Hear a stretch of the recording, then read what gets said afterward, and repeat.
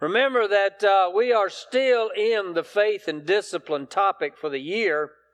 And today I really want to reflect on this a little bit because there's still 3 copies of this piece of artwork if you still haven't gotten you a copy to hang on your refrigerator or whatever. But faith and discipline. We started out the year with the topic of the disciplines of our faith. Those things that we should, ought to, we better be doing whether we feel like it or not. Because actually the disciplines, it doesn't start with the disciplines. It starts with the faith.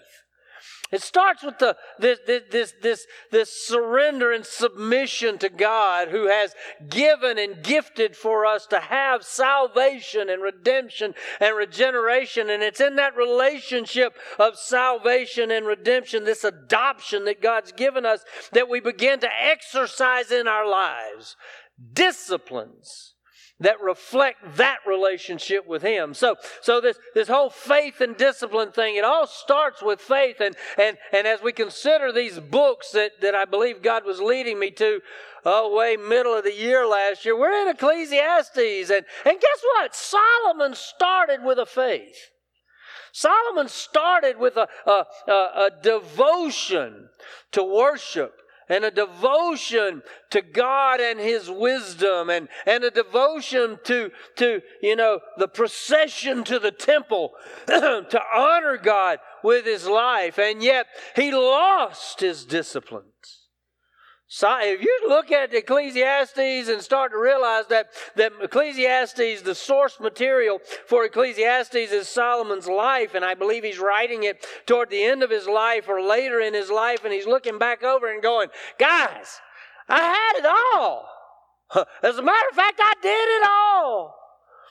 I was involved. And guess what? Now I got 300 wives and 700 concubines.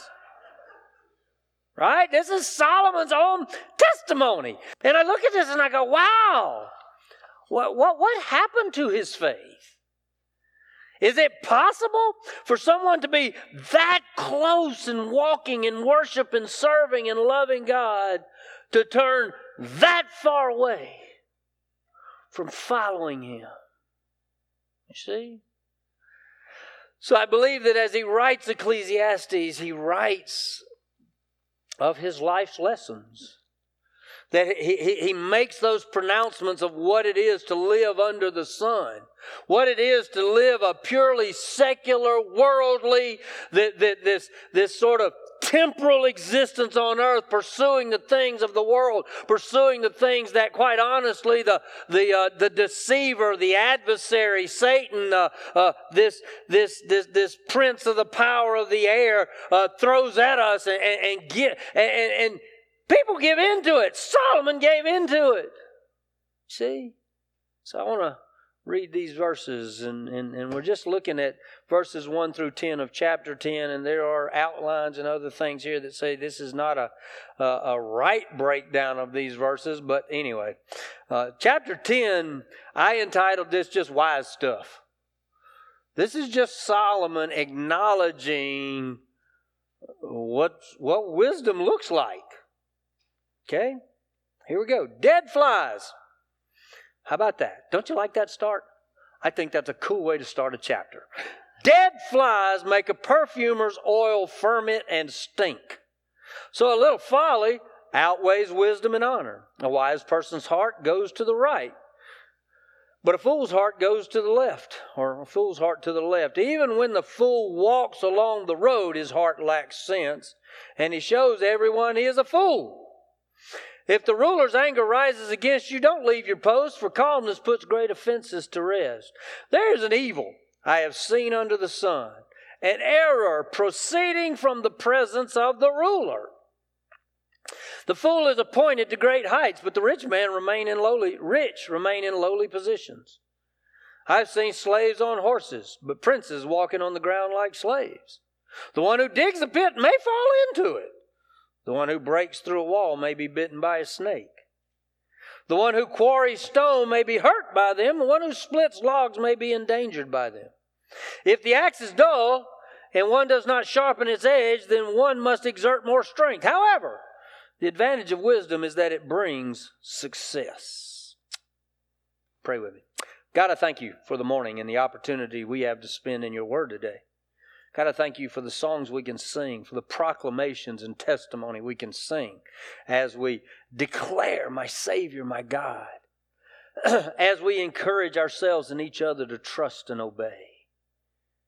God, even as we look at this, the obstacles we face and know that we can face them in a confidence, God, not of our own skill, our own wisdom, our own strength, but God, a confidence in you.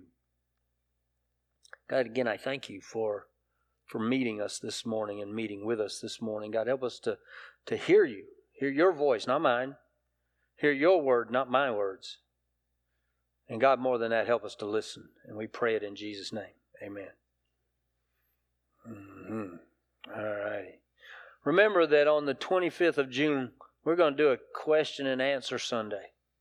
If you have any questions you'd like to ask somebody on staff or whatever, we'll put chairs up here and just answer questions that day. So if you've got a question, grab one of these cards and fill it out and drop it in the little box over there, okay?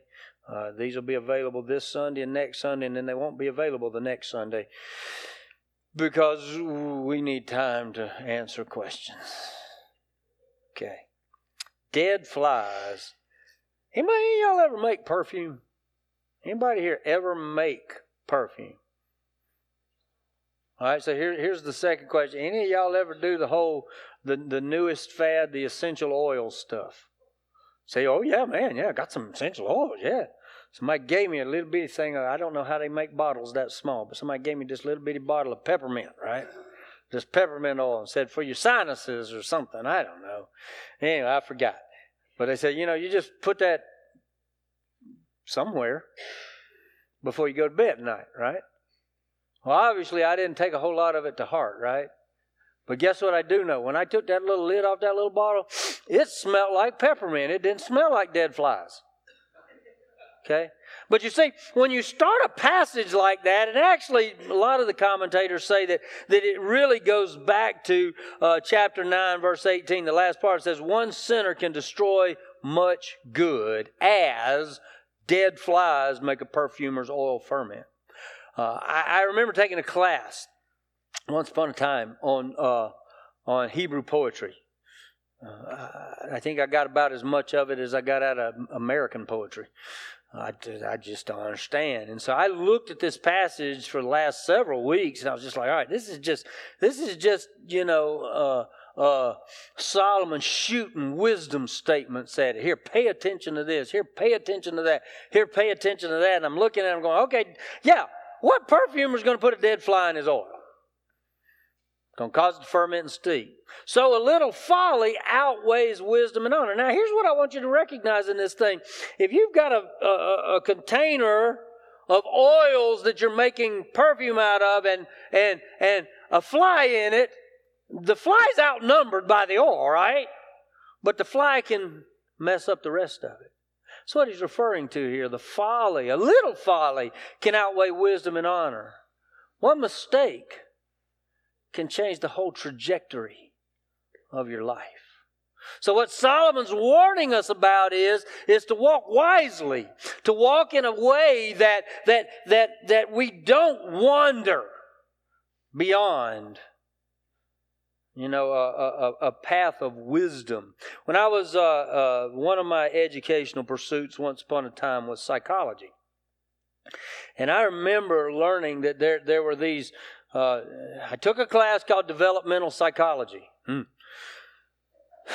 Okay. There's a stage in there where they say that after you 18-ish, there were no fixed hard numbers. You didn't just all of a sudden become something.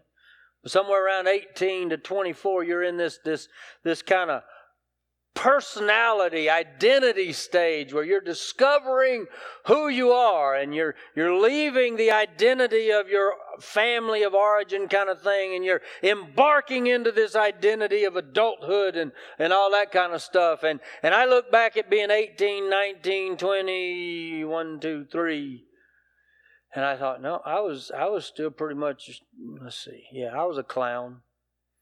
through it all. I didn't know what I was doing, right? But I've told people, man, I turned 24 and it's like a light switch went off in my head. Boom. Prior to 24 years old, I could walk in a room and see a bunch of kids swinging on the blinds. And I'd go, that looks like fun. And then something happened at 24 where I walk in that same room, same kids swinging on the blind. I go, you're going to tear that up. You understand the process. You understand that this sort of step of seeing beyond the immediate choices that you're making. You see, what are the consequences? What could that lead to? Where could I end up? You see, Solomon, I believe in his own life and as ruler and king and all that, I believe he got sort of that kind of enticed by who? Queen of Sheba? Women who were visiting his kingdom? So much so that he began to set up other worship places in his capital city? That he even began worshiping those deities that called for the sacrifice of children?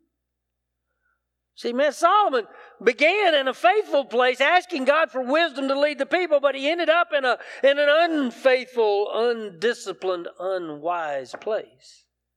And now we're coming back to the end of his life. And the beauty is that next week we're in chapter 11, and then the next week we're in chapter 12, and that's the good part of Ecclesiastes.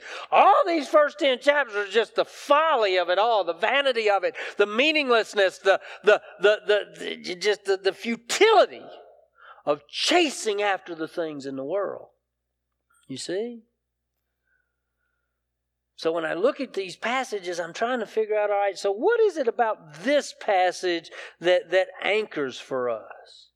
All righty? So what he's saying is that, let's see what foolishness looks like versus wisdom. A wise person's heart goes to the right. See, in our culture, I'm wondering if that's a political statement. I don't know. Sorry, I shouldn't say that. But a fool's heart to the left. So what it's referring to there, that word right is a wise person's heart is skilled. He exhibits a skill in living, the wisdom of making right choices, of doing right things, of being, having an observable wisdom. Have you ever observed wisdom in action? You ever seen it? Right? I mean, there's some wisdom that's just obvious, right? All right, let's pick one out. Let's make an obvious wisdom statement. It is very wise not to run a red light. Right? The consequences of running a red light could be devastating, not only to you, but whoever's coming, right? So let's say we would all sit here this morning as folks and those of us who have driver's license and go, yeah, I see that as wisdom. But are there some other things that we don't quite see or recognize the consequences of that say, okay, I'm going to visit a place of questionable activity? What could that end up like? See what I mean? So recognizing wisdom, seeing wisdom, the question and the point this morning is, would you know wisdom when you hear it, when you see it? Would you recognize wisdom? And do we recognize foolishness? Do we recognize foolishness? See, I think it's interesting that we live in a world now that is trying to convince us that there's not a binary existence. Things like up and down. Yes! Obvious, right? There's an up and there's a down. How about front? Back. All right, so somebody tell me, what's the front of the church? Is it here or is it there? I've never been able to figure that one out. Okay, anyway. Never mind. All right, so how about good and bad? Evil. See, I would partner righteousness and evil together. Righteousness and evil. Wickedness, right? How about right and wrong? Wise and foolish. Unwise. See? That's what we live in. Listen to these words again. A wise person's heart goes to the right. A skillful living of life, and the fool's heart goes to the left. An ineptness.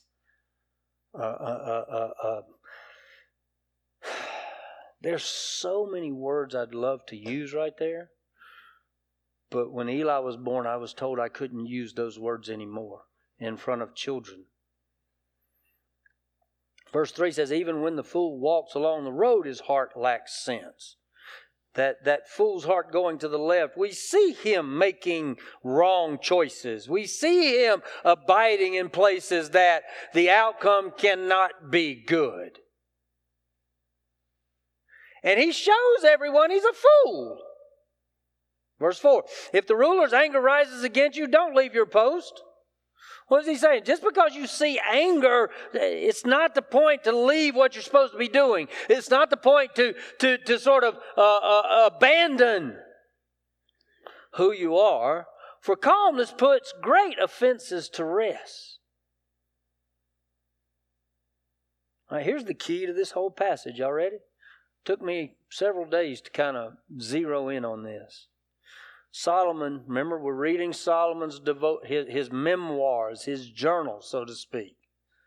There is an evil I have seen under the sun, an error proceeding from the presence of the ruler. The fool is appointed to great heights, but the rich remain in lowly positions. Here's what he's saying. I haven't always been the wise one. I haven't always made wise choices. Matter of fact, I've made some very foolish choices. I've appointed people I should never have appointed.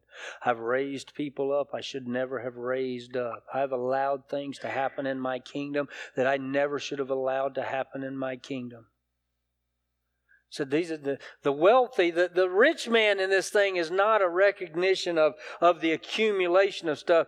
The rich man represents the wisdom of living in order to provide and accumulate in those things. It's not about just the wealth that he's recognizing. There's a wisdom in the accumulation of God's provision in his life.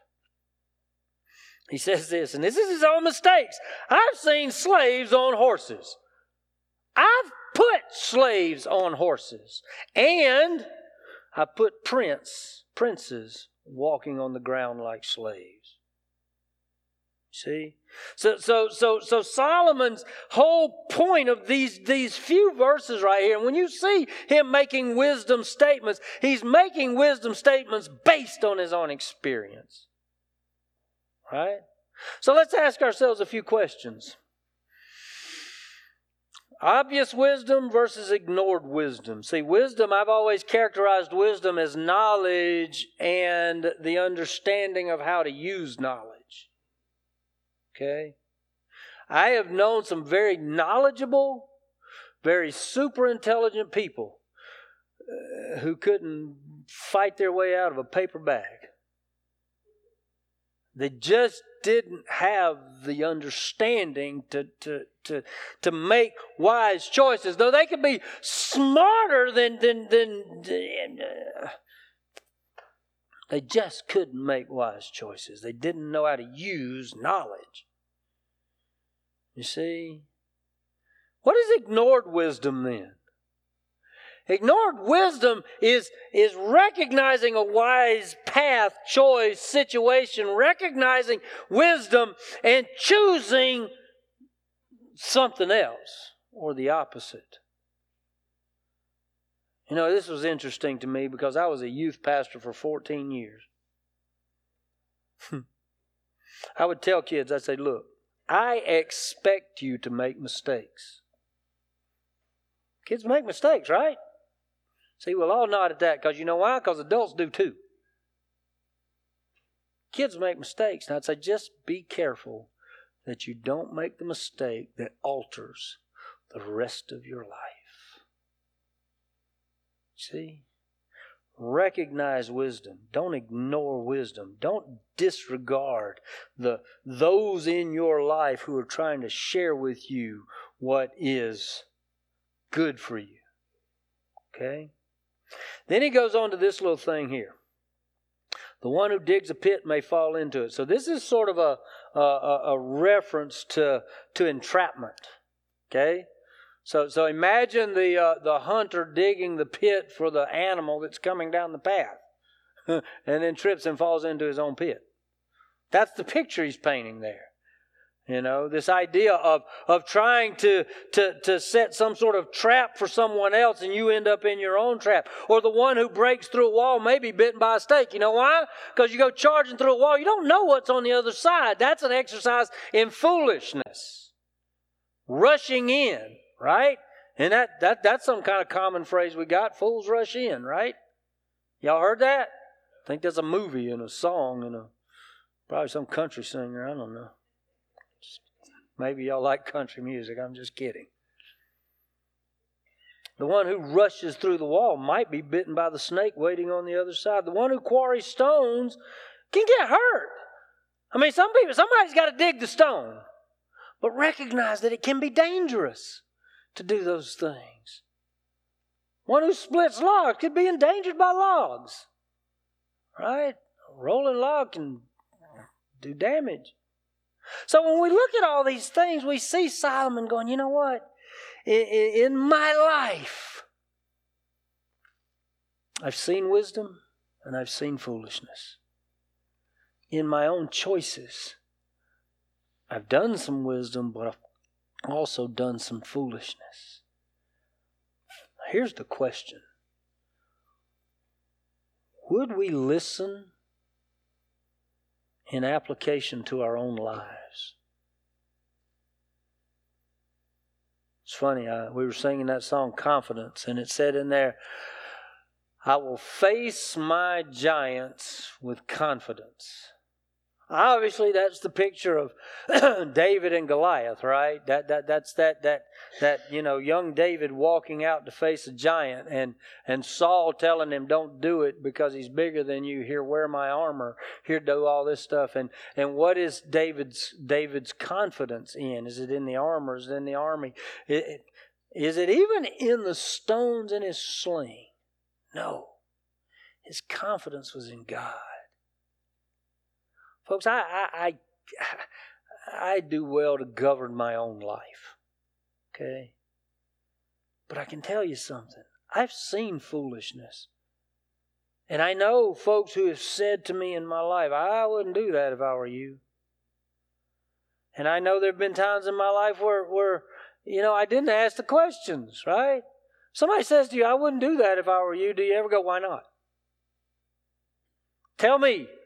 Give me some wisdom so that I can make a wise choice in this manner. I was kind of the one that if somebody said, I wouldn't do that if I were you, I'd go, well, you're not me. Right? That's Clown Bobby. I did that stuff. Or I'd even be worse than that. And I go, well, I don't care. Right? Folks, wisdom is acknowledging that, guess what? God is providing for us in our lives. And there are some people who are going to say things and show us things and do things in our lives that we should pay attention to. Somebody was asking me kind of out in the hallway this morning about my parents, which next week's my week to go back up there, not this week. I was here all week this week. So next week I'll go back to my parents' house, and inevitably I'll weed eat some grass and push a lawnmower and maybe chop down a tree or two and all that sort of thing. The last verse of this passage says, if the axe is dull and one does not sharpen its edge, then one must exert more strength. If you don't have wisdom, okay, let me give you the reverse of that. if you find yourself choosing and acting foolishly, you need to surround yourself with a little wisdom. You need to find somebody who'll speak truth into your life. You need to be willing to hear somebody set before you the righteousness of God rather than the wickedness of the world. Okay? What would you rather chop wood with? A dull axe or a sharp axe? Because if you use a dull one, you have to exert more strength. And then sort of the final statement, the advantage of wisdom is that it brings success. Wow. You know, when I was a young pastor, which I don't know that I ever was, I went to Maryland in 1998 to be what is now referred to as a lead pastor. I have always flinched from the title senior pastor because my daddy's Robert Earl Owings Sr. I'm still a junior. But there was a guy up there that I respect deeply. His name was Lynn Pieka. Just in my lifetime, one of the godliest men that I have ever met. And we would talk about church. We'd talk about the mission of the body of Christ. We would talk about what each part within the body of Christ is meant and called to do. And he would ask me questions. Well, Pastor, what do you think about this? Well, he would always call me Pastor. And he was a decade or more older than me. But he was always, that was our relationship. And he would say to me, and this is the thing that just baffles me to this day, he would say, you have a wisdom way beyond your years. Well, that was, for that man that I respected greatly to say that to me was really encouraging. It really kind of, Well, guess what I realized today? I caught up with my wisdom, right? Now I'm the old guy in the room, and I'm the one saying to people, make sure you choose wisdom, not foolishness. Make sure you do that which God has provided and prepared for you. See, this morning, we look at the world around us, and if you don't see foolishness in the world around us, and I'll say it again, you're not paying attention. People are acting foolishly. And beyond foolishness is wickedness. People are acting wickedly. Okay? See, God is always at work. First, for His glory. Second, for our good. Choose God's glory, and you'll experience God's good in your life. See, if you're here this morning, you don't know Jesus, you need Jesus. Okay? I saw that t-shirt somewhere and I was like, y'all need Jesus. Man, you go out in the world. People need Jesus. If you don't know Jesus, you need Jesus. Maybe you know Him. Maybe you're walking with Him. Maybe you're talking with Him. Maybe you got a strong relationship with Him. And yet there are still things in the world that distract you or interrupt your walk or draw you down a path that you know is not where God wants you to be.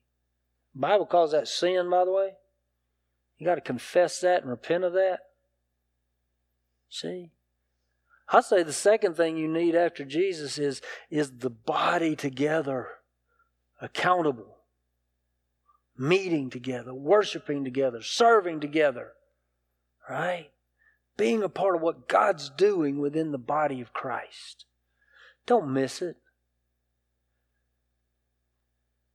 See, without those sort of boundaries, the world has an opportunity to take you down the wrong path. Should I say the left path? I don't know. Right? The caution of Solomon is, beware, be careful. And finally, behave. Okay? We're going to sing one more song, give you the opportunity to respond to God. You're not responding to me. You're not responding to the gathering. You're responding to God and what He's spoken in your life. What will you say to God this morning as we sing this last song? Pray with me. Father, thank you for today and God, all that you seek to accomplish in our lives.